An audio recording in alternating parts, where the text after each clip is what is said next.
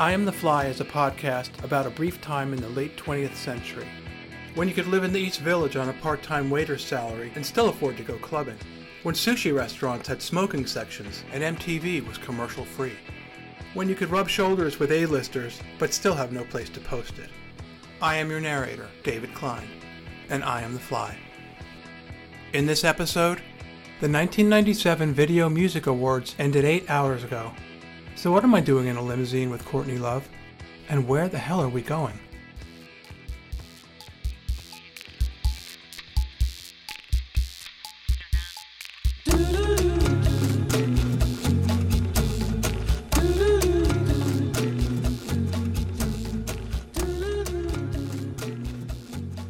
Don't you hate it when you have like 50 ones?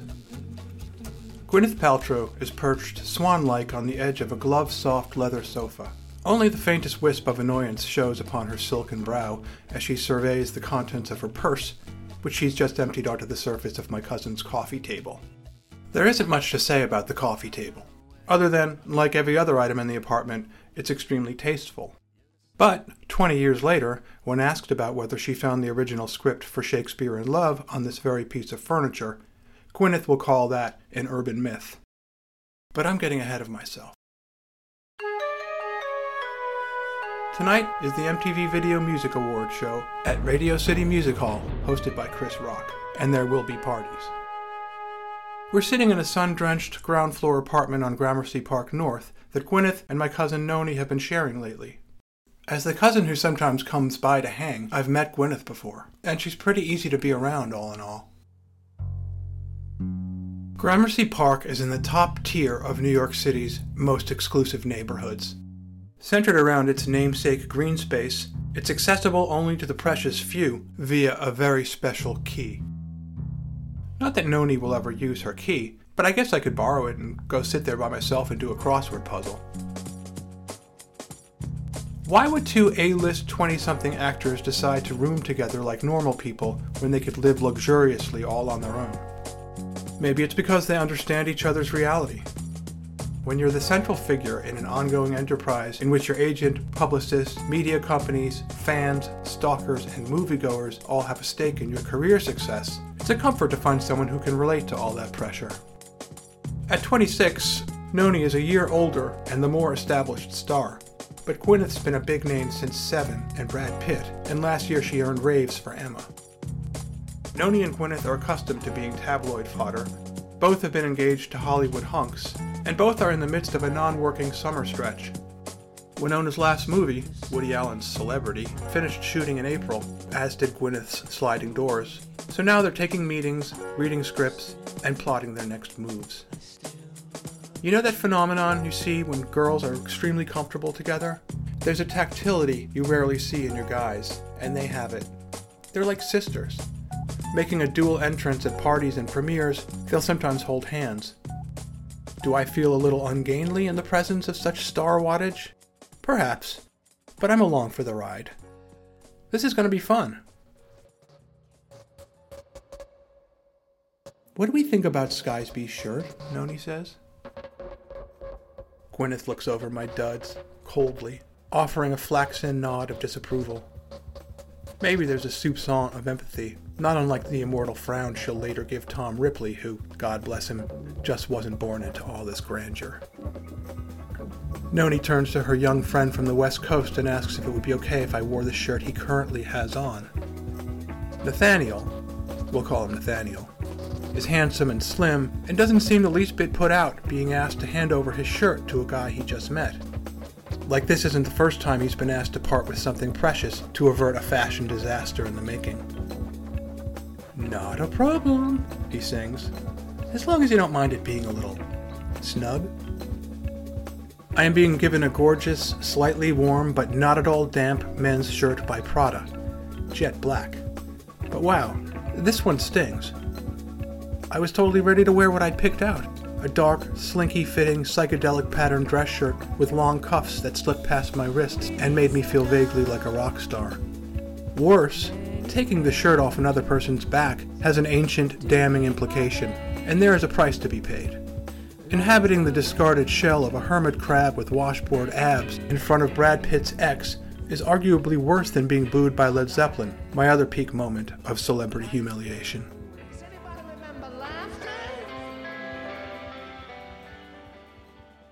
As various outfits are tried on, a CD of Fleetwood Mac's Rumours plays on repeat.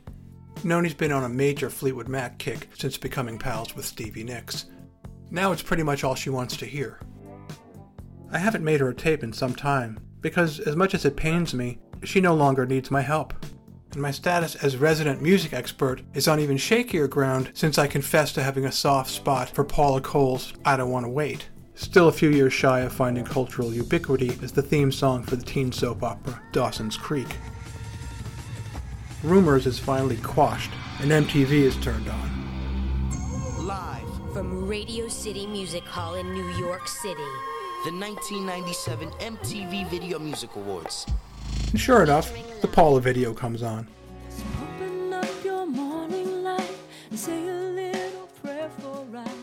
Noni alerts Gwyneth. This is the one Skysby has a crush on. And they both have a little chuckle. It's not that I have a crush on Paula Cole. It's just that the truth is even worse. I discovered the song on my monthly CMJ compilation just as I'd been dumped by someone I'd fallen hard for. And Paula's throaty lament was the perfect, sad listen to soundtrack my po-faced desperation.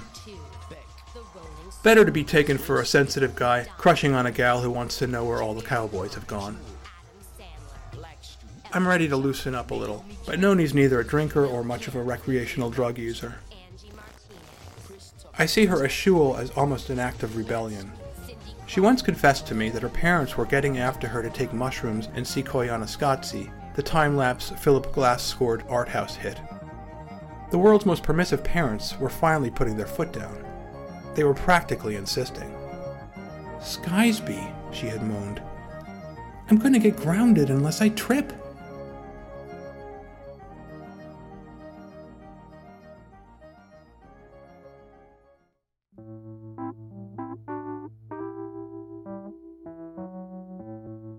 Beck and Jamiroquai rack up several awards each. Fiona Apple. This world is both. And you shouldn't model your life. Wait a second. You shouldn't model your life about what you think that we think is cool and what we're wearing and what we're saying and everything. Go with yourself. Go with yourself. Spice Girls, and no doubt, top key categories. Sting and Puff Daddy deliver an earnest tribute to Biggie Smalls. I can't believe this shit. Can't believe you ain't here. And Madonna delivers an earnest tribute to Princess Diana.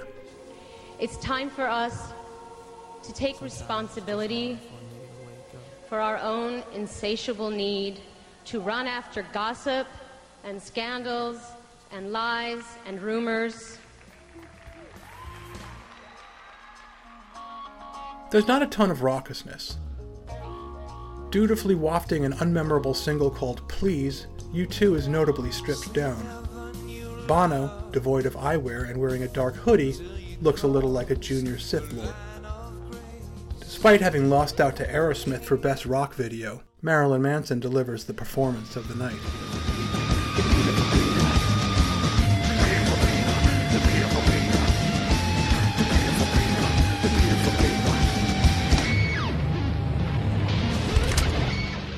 The Beautiful People is riveting theater, an electroconvulsive Nuremberg rally with butt cheeks that leaves the audience with ears ringing and minds freshly assaulted.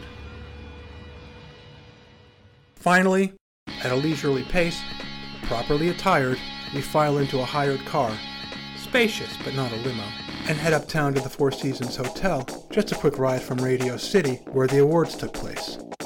Last year, Gwyneth had been a presenter and made a splash in a red velvet Gucci suit. Tonight, Gwyneth is cash. We ascend the marble steps leading to the bar, sumptuously lit in tones of deep red and gold. Noni and I find Bono at the marble bar, and like the band's performance a few hours ago, he's pretty stripped down himself.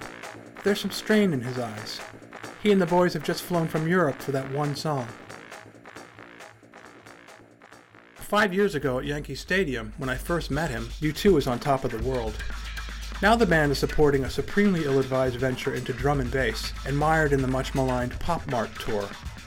Worse, the musical worm has turned. A pale Scientologist named Beck, whose wry genre dabbling and easy hip-hop fluency seems granted at birth, is all the rage. U2 spent millions commissioning a 100-foot golden arch, erecting a shimmering, techno-fantastic lemon which malfunctioned more than once, trapping the band inside, and dragging the world's largest LED screen across every major sports arena in America looking for a way into the 90s zeitgeist. And as it turns out, 2 turntables and a microphone are... Where's that?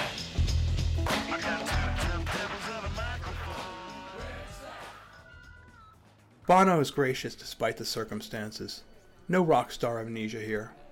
On the other hand, I get the distinct impression Dave Grohl will forget me in seconds. I don't hold that against Dave's lovely mother, Virginia Hanlon Grohl, with whom I yammer ever long while Noni and Dave engage in cozy, beautiful people conspiracy. Virginia, who will go on to write the essential Rock Mom book, From Cradle to Stage, is a teacher, so the conversation flows easily. But chatting about progressive education to the mother of the drummer for Nirvana, while no doubt a nifty thing to be doing, still has me feeling like a bit of a heel, rhapsodizing on the smell of Crayola crayons while surveying the room for talent over Virginia's shoulder.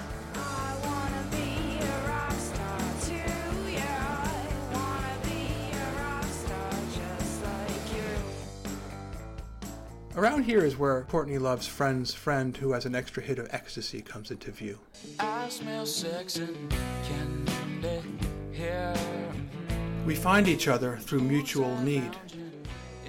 When you're in that nobody special category, you need companionship and conversation.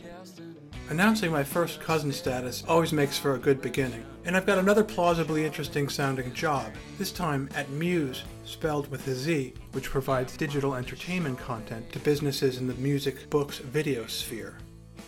And what a vast sphere it is. Green Eggs and Ham, Faster Pussycat Kill Kill, the latest in dark ambient, Muse has you covered. And they make those kiosks you see at Tower Records where you can actually listen to a sample of a record before you buy it. 90s, baby. I'm in metadata now. Doesn't that sound proper? Noni catches my eye. We're moving to a new location. A group of us, Ms. Grohl and Son and various posse members included, fill up a private elevator and we ride in our finery to the penthouse suite. We climb to the 52nd floor pinnacle and step into a vast 9-room space designed by legendary edifice builder I.M. Pei.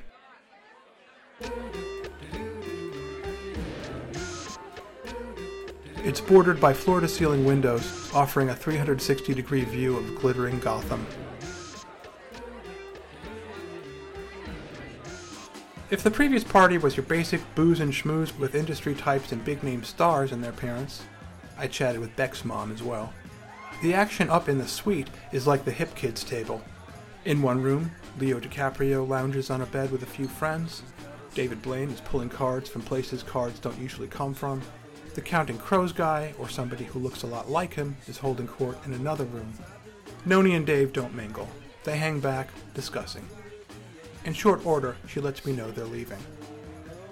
I'm on my own now, loosened by drinks, legitimized by Prada, the rising E-pill whispering sweet nothings in my cortex. Ordinary movements, breathing, arm rotations, uttering words, gnawing gently on my lower lip, all starts to feel languorous and delectable. We lean in closer now, the warmth of skin meeting skin just in the mere brushing or touching of an arm or a shoulder is exquisite. It's not pure horniness, really. E is a relationship drug, and it renders you truly sensitive to other people, even more than you would ordinarily be. Just then, as I'm starting to tingle like a plucked guitar string, Bittersweet Symphony by The Verve comes on, big over the very fine club-worthy audio system. Released earlier in the summer, Bittersweet Symphony has suddenly gotten very big, abetted by the nervy video where singer Richard Ashcroft tramps down the street in a single take, singing the song and knocking into people and not giving a single shit. That fanfare of orchestral strings acts as some kind of a signal. On cue, and with undeniable charm, Courtney Love and Billy Corgan start waltzing. A beat or two later, the rest of the room joins in, ballroom dancing with playful formality with the whole of New York as our backdrop.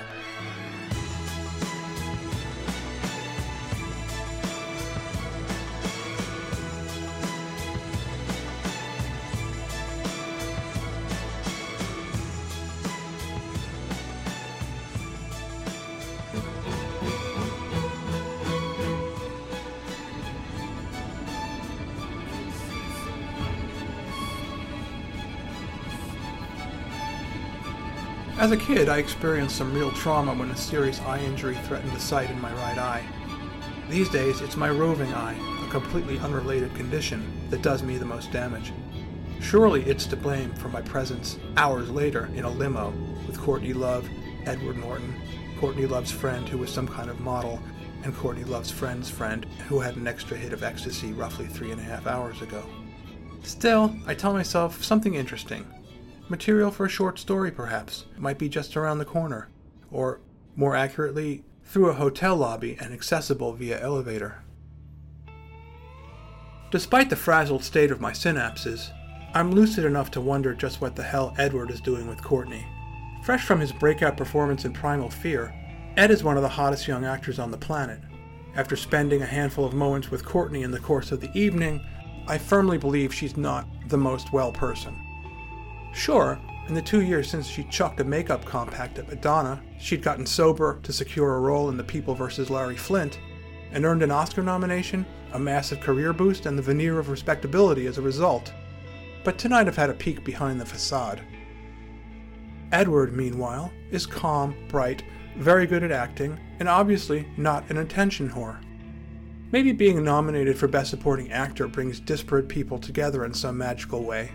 It happened with Billy Bob and Angelina, right?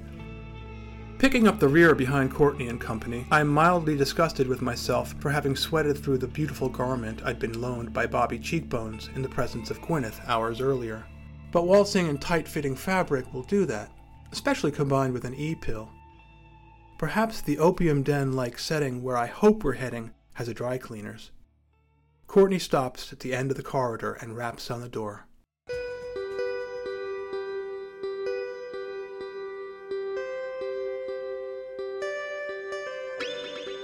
I have to clarify something.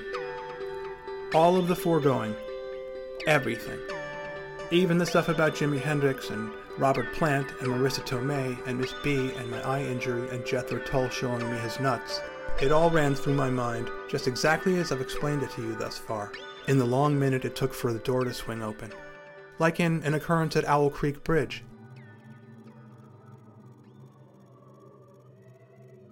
"Hey, come on in," says Twiggy Ramirez. Shirtless, a fur cap perched upon his head, the bass player in Marilyn Manson's band clutches a white bath towel at his waist and ushers the ladies in, leaving a heady tailwind of baby powder in his wake. It's just me and Edward Norton bringing up the rear now, and he can easily keep on walking, but God bless him, he stops and turns to me and says in a low voice, "Don't worry, man. Nobody else has any idea what the hell they're doing here either."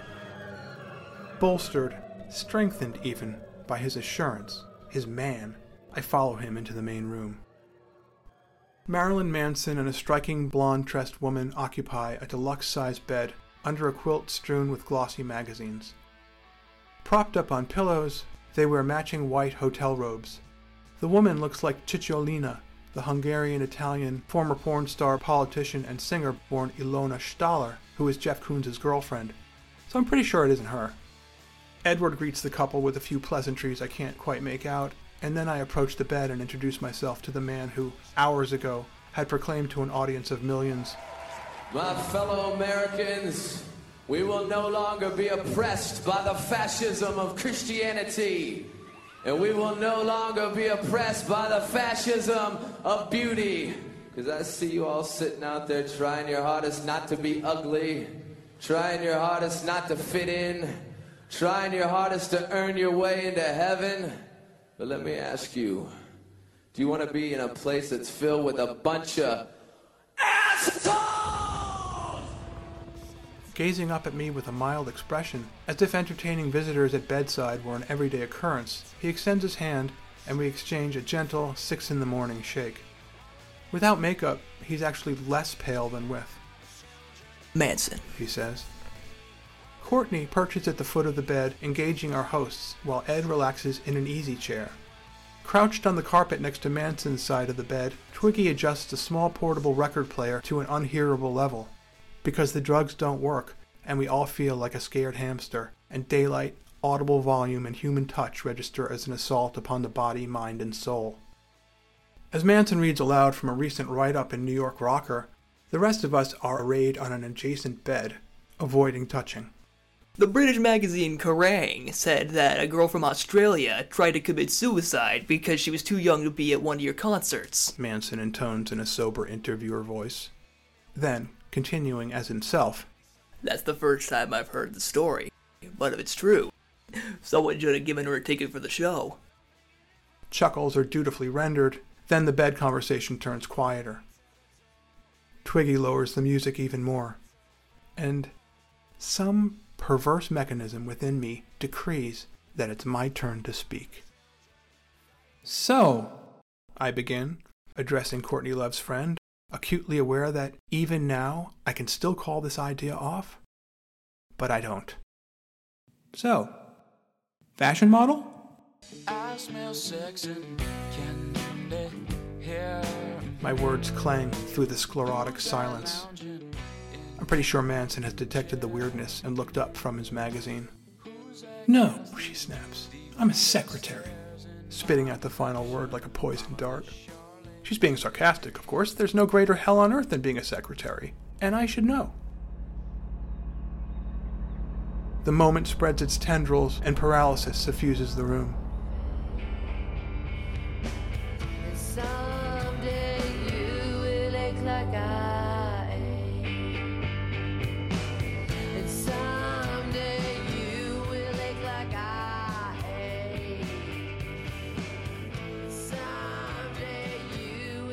Mentally addressing the splayed creature that is me, I exhort myself into action via simple mental instructions.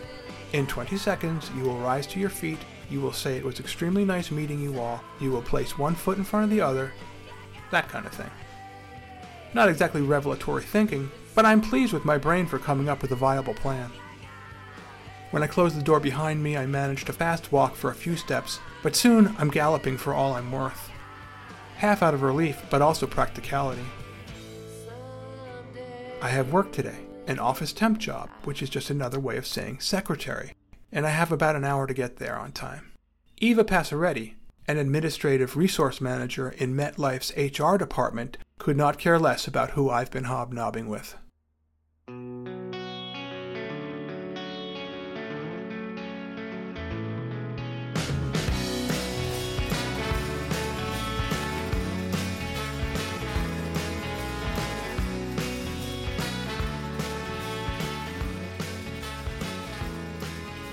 At my apartment, I ditch the sweaty Prada, feed the cat, dose myself with ibuprofen, Visine, and coffee, find my cleanest shirt, and then grab a cab. I'll be virtually on time, although my first hour will go to paying the cabbie. I show up, flop sweating, wincing at the negative pings in my skull and the fluorescent lighting. Eva greets me with a withering look and a stale exhalation of disapproval. I follow her to a conference room where a stack of paper the size of a small child is piled on a handsome conference room table. Okay, here's what you do. Sort the cases out by file. Then put the active cases in one pile and the pending cases in the other. You can tell if the case is active by the red stamp that says active. Got it? Got it. Good. And don't be making phone calls. This is a conference room, you know. You can't just be making phone calls in here. The files turn out to be disputed life insurance claims, mostly drug and alcohol-related fatalities involving cars and other heavy machinery. In other words, stellar reading material. I'm especially spellbound by a case involving a military wife, her deep-sea diving ex-military husband, and autoerotic asphyxiation. MetLife, which refuses to pay the policy, deems his demise death by misadventure. Is that a sick epitaph or what? His wife argues to the contrary, that her husband was an otherwise careful, health-minded person, a buckler of seatbelts, an avoider of drink and drugs, an inveterate gym-goer, someone who wanted to keep on living, in other words. The man, an experienced freediver, had simply made a fatal miscalculation. This was not death by misadventure, but rather a tragic accident. Fascinating stuff, and great short story material. Despite the brain pops and the unpleasant memory of all the squishy, sensitive feelings I expressed last night, not to mention the Manson Hotel debacle, these authentic tales of human foibles, tragic occurrences, and corporate intransigence have me feeling like myself again. Unwashed and somewhat slightly dazed, yet with a trace of spring in my step as I pause from my sorting work and head to the men's. Crouched at the base of a wall of file cabinets with a label maker at her feet, very much in troll guarding the bridge mode, is Eva Passaretti. Joints popping, she assumes an upright posture, and I take a step back, reflexively. Need something? Oh, do I need to show you a hall pass or something? Don't get loud with me, guy. Who's getting loud?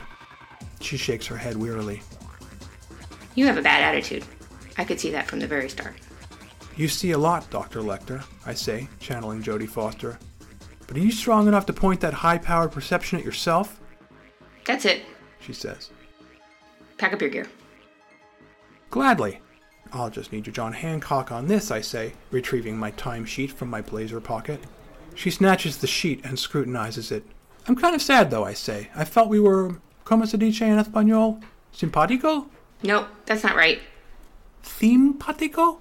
You were not in at 9 a.m. this morning, she says, snatching a pencil stub from behind her ear, changing my 9 o'clock to 9:15, and initialing her correction with a flourish worthy of Zorro. She then beelines to a nearby fax machine and faxes the sheet through to my temp agency, the number of which is programmed on autodial for precisely this type of shenanigan. As she leans over the machine watching the paper go through, I assure Eva that I know she's just doing her job. And besides, an extra quarter hour of my salary might have a potentially devastating effect on the company's bottom line. I mean, $6.33 here, $6.33 there. Pretty soon, it starts to add up to real money. That's not the point. And that's the sad thing with you. You'll go through your whole life thinking you're the one who's being wrong, but your attitude is what's wrong, not the actions of hardworking people. Well, I may be morally bankrupt, but at least I floss regularly. Janine, call security. She barks to the firm's newly hired junior associate account executive. Janine wears an ill-fitting brownish business suit and a mild expression unclouded by awareness of the soul-crushing corporate drudgery that lies in store. Call security, Eva repeats. Janine doesn't, though. She looks at me and she says, maybe you should just go. Maybe you should just go. I can barely suppress the urge to lean down and kiss her slightly damp forehead and gently push away the strand of stray hair that's plastered slantwise across it. I want the world to go all foggy and soft focus and the music to swell, and I want to fluff up her hair and take her glasses off and say, you see, I always knew you was pretty. Instead, summoning my best Veronica Sawyer and Heathers, I tell Janine, you're beautiful. Happiness, more or less, it's just a change in me, something in my liberty. On my mind. Happiness coming and going. I watch you look up and watch my people going. And there you have it. Season 2 of I Am the Fly is now concluded. In the third and final season, we'll continue to make our way toward the end of the century in search of a safe place to land.